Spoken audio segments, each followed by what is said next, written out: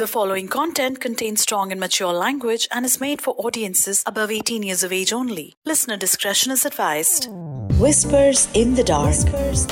Tales of Seduction. Presented to you by iambesharam.com. Play more, shame less. Powered by Sochcast.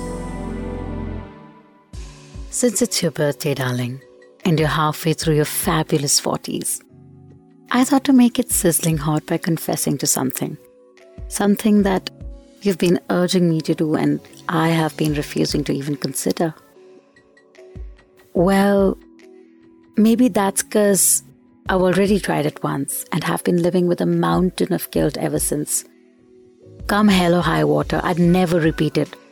But maybe it's time to lighten my load by telling you everything. Maybe you remember the massive fight we had on phone a couple of months after I returned to Minsk, after flying down to surprise you on your birthday last year. By then, I'd had it up to here, with all the hot wifing fantasies that seemed to be your only arousal point during our phone sex sessions, and the unending demands that went with them. If it doesn't feel real, I don't want to hear it, and I really want you to enjoy the idea of doing other guys with my consent. The very concept of hot wifing turned my stomach, still does, and I just couldn't understand how any man would get turned on by the idea of his wife having sex with others. For me, it was abhorrent, sickening and demeaning, and yet I had to fantasize on the same theme time after time, describing every intimate detail to you and making it as real as possible. That Saturday, I finally just exploded and told you I couldn't handle it anymore, that it was making me feel like a filthy whore, and it all went downhill from there. We screamed and shouted and said really terrible things to each other. By the time I hung up, I was weeping with rage and hurt and resentment. Mummy was spending the evening with some Indian friends at their place. Kishmish and her nanny Priya had gone with her. My other house help Anandi was running a fever and sleeping in her room. In my agitation, I felt the walls of the house closing in on me, imprisoning me and suffocating. All I wanted to do was escape, go somewhere where I could breathe, get back to normal before everyone returned. So I grabbed my phone and keys and left. I was finishing my 30-minute jog around the path circling the lake behind the house. Earphones on and Dhinchak workout music playing in my ears, intent on the fury still pumping through me. I didn't realize when I strayed onto the bicycle track. Before I knew it, something struck me hard in the back and sent me sprawling on my knees and hands. I heard people exclaim and a man's voice apologizing frantically in Russian as a pair of hands attempted to help me up. I was more mortified than hurt. Palms stinging and knees feeling tender, but otherwise just shaken. I shook off the hands evidently belonging to the idiot whose cycle had banged into me and said curtly that I was fine. English, I speak a little. Please do forgive me, I not see you, he said. Maybe you hurt? Hospital? Yes. I call taxi, you can stand? He crouched in front of me and I saw him for the first time. Nice looking guy, dark blonde hair, green eyes that looked genuinely concerned and contrite, and the body of a warrior angel. Looked to be in his late 30s, early 40s. I said of course I could stand and tried to, with him insisting on helping me up, only to find that my left ankle folded under me, making me cry out. Again, he offered to take me to hospital, but I didn't want to go anywhere with a stranger. I told him I lived close by and would just go home and call my driver if I had to. He declared that he'd walk me back, then the least he could do after injuring me. Since the only other choice I had was to wait for Andre to come back and pick me up, I reluctantly agreed. He parked his bicycle and put his arm around me, taking on most of my weight as I hopped along, feeling awkward and flustered. As you know, I'm not the touchy-feeling type, particularly with strangers, but I had no choice if I wanted to get home. He kept speaking to me in his broken English, asking me my name and telling me his Anton. He wanted to know where I was from and a bunch of other irrelevant questions, keeping me distracted and making me laugh by singing Pretty Woman to me. The 5-minute walk from that spot took us almost 15. But finally we reached the house and I used my key to open the gate. When I said thank you, I'd managed from there, he said that he could see the steps leading up to the door and thought I'd need his help. I knew he was right, so I let him come in with me. I was about to call up to Anandi, but he insisted I didn't bother anyone and led me solicitously into the lounge. He asked me to sit down so he could check me for other injuries, said he was an ice hockey player, which explained the yummy physique, and knew something about handling sprains and muscle injuries. He got me a glass of water from the kitchen, made me lie down on the sofa, and first examined my ankle, confirming it was sprained, not broken. Then he cleaned up my scratched palms with some antiseptic he found in the bathroom and asked me to pull up the legs of my track pants so he could check my knees. The cuffs, however, were too tight to go higher than my calves, so he coaxed me to pull the waist down instead. I don't know why I agreed, but I did. He looked so concerned and his hands were so warm and strong and yet gentle, and I somehow couldn't tell him to stop. I kept thinking it's okay. I am at home, Anandi is just a call away, the others would be back home soon, and insurance against any foolishness. When his hands began stroking my legs, my thighs, when he pulled my track pants off and gently cupped my skinned knees, caressed my inner thighs, I was still convinced that I wouldn't let anything happen because no matter what, I loved you and could not even think of betraying you. Yet, when he stroked my waist and belly and began touching me through my panties, I couldn't find the words to stop him. Couldn't push him away or protest.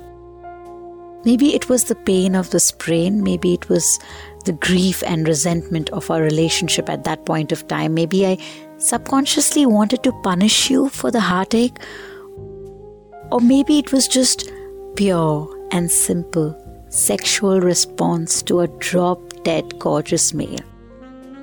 Whatever it was, I found myself lying there in semi-trance and letting him do what he wanted.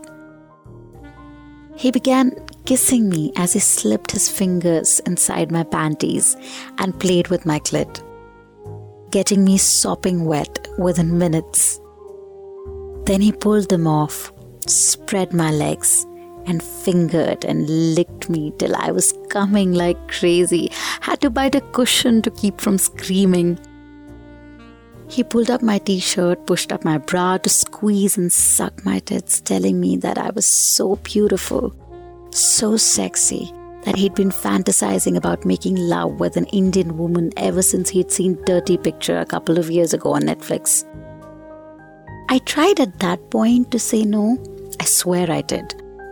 Even at that moment, sopping wet with desire and with my nipples throbbing, I wanted to put a stop to it and tell him to leave.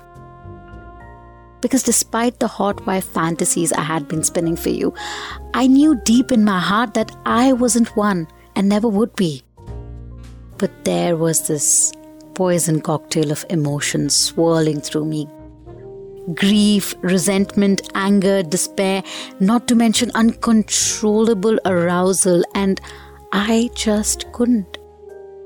So when he shucked his shorts and climbed on top of me and positioned himself between my legs, I simply opened my thighs wider and lunged upwards to accept his thrust. He buried himself inside me to the hilt and began moving in earnest, hard and fast. He was just a little too big for me, bigger than you, and I could feel myself stretched to the capacity. A little painful, but hell, so terribly arousing. He asked me to open myself wider with my fingers so he could trust better, and angled himself so we could both watch as he rammed into me. Again and again, he took my hand and placed my finger on my clit, whispering for me to stroke it, and alternatively to encircle his hardness so I could feel him going in. Then he pulled my legs up around his neck and thrust even harder, even deeper. He was so mind-blowingly good that I found myself recalling the time you'd used that clit-stimulating vibrator on me, making me come screaming like a banshee. All this was happening in silence because I didn't want to wake Anandi up, and hard and fast because I whispered to him that I was expecting my family back any minute. "Your husband?" he asked as he squeezed my tits and pulled out to stroke himself on my clit. For some reason I said yes, and that raised the level of his arousal. And mine too. The pain in my ankle just faded away, and all I wanted was for the insanity to go on.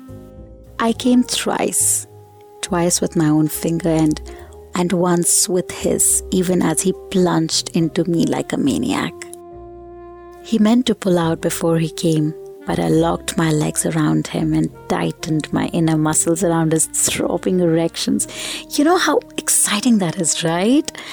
I told him I was on a pill, so he thrust even harder and unloaded inside me like a geyser. You know how much I love feeling a jet of sperm shooting into me. This was simply incredible. I found myself coming again as he sprayed inside me.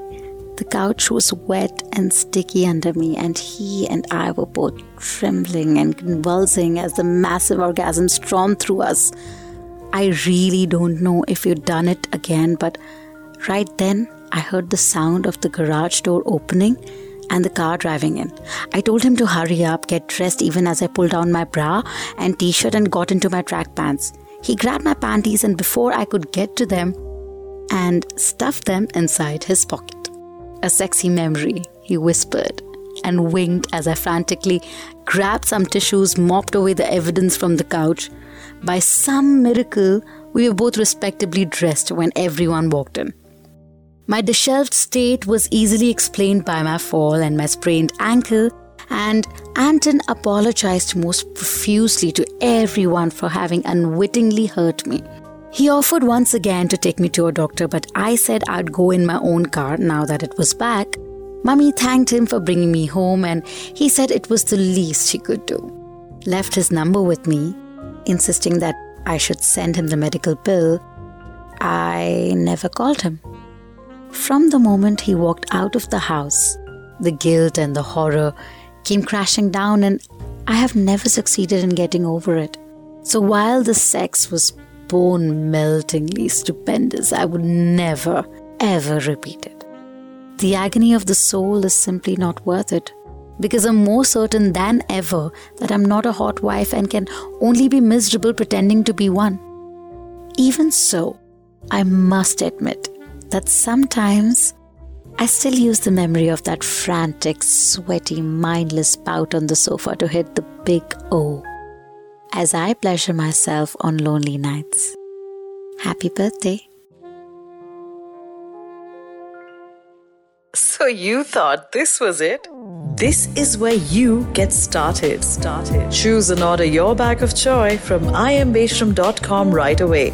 And tune in for more tales of seduction. This is Whispers in the Dark. Presented to you by iambeshram.com. Play more, shame less. Powered only by Sochcast.